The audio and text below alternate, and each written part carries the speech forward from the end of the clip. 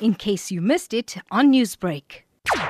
They actually called us to say that they have a guy Shiraaz with them, and they know that we were involved in the case, and we had to tell them that we're not involved in the case anymore.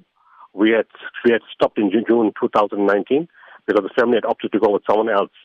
But we said, thank you very much for the call, but we need to confirm that it is actually Shiraaz that they're holding and not somebody else. No, I mean, that Shiraaz is free and it's not somebody else. So they said, fine.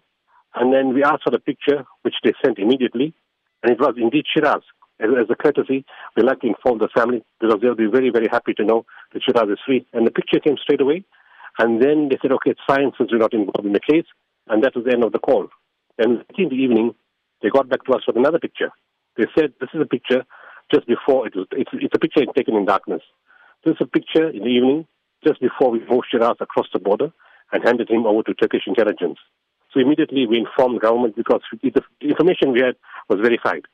So we contacted Minister Pandor last night, as well as other officials in Derko, just to say that this has happened, and now it's their responsibility to try to get Shiraaz home, and we will inform his family.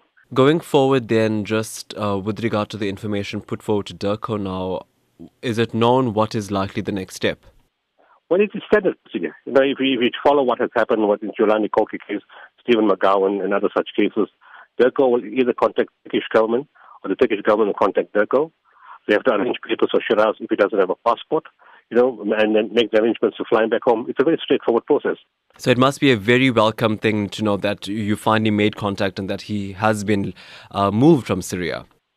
Well, I especially look, as I said, we were off the case. So we were just thankful that those people who called us knew who we were. We had created a huge awareness around Shiraaz's disappearance from the first day in 10 January 2017.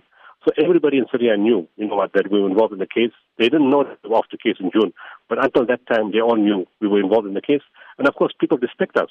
Newsbreak, Lotus FM, powered by SABC News.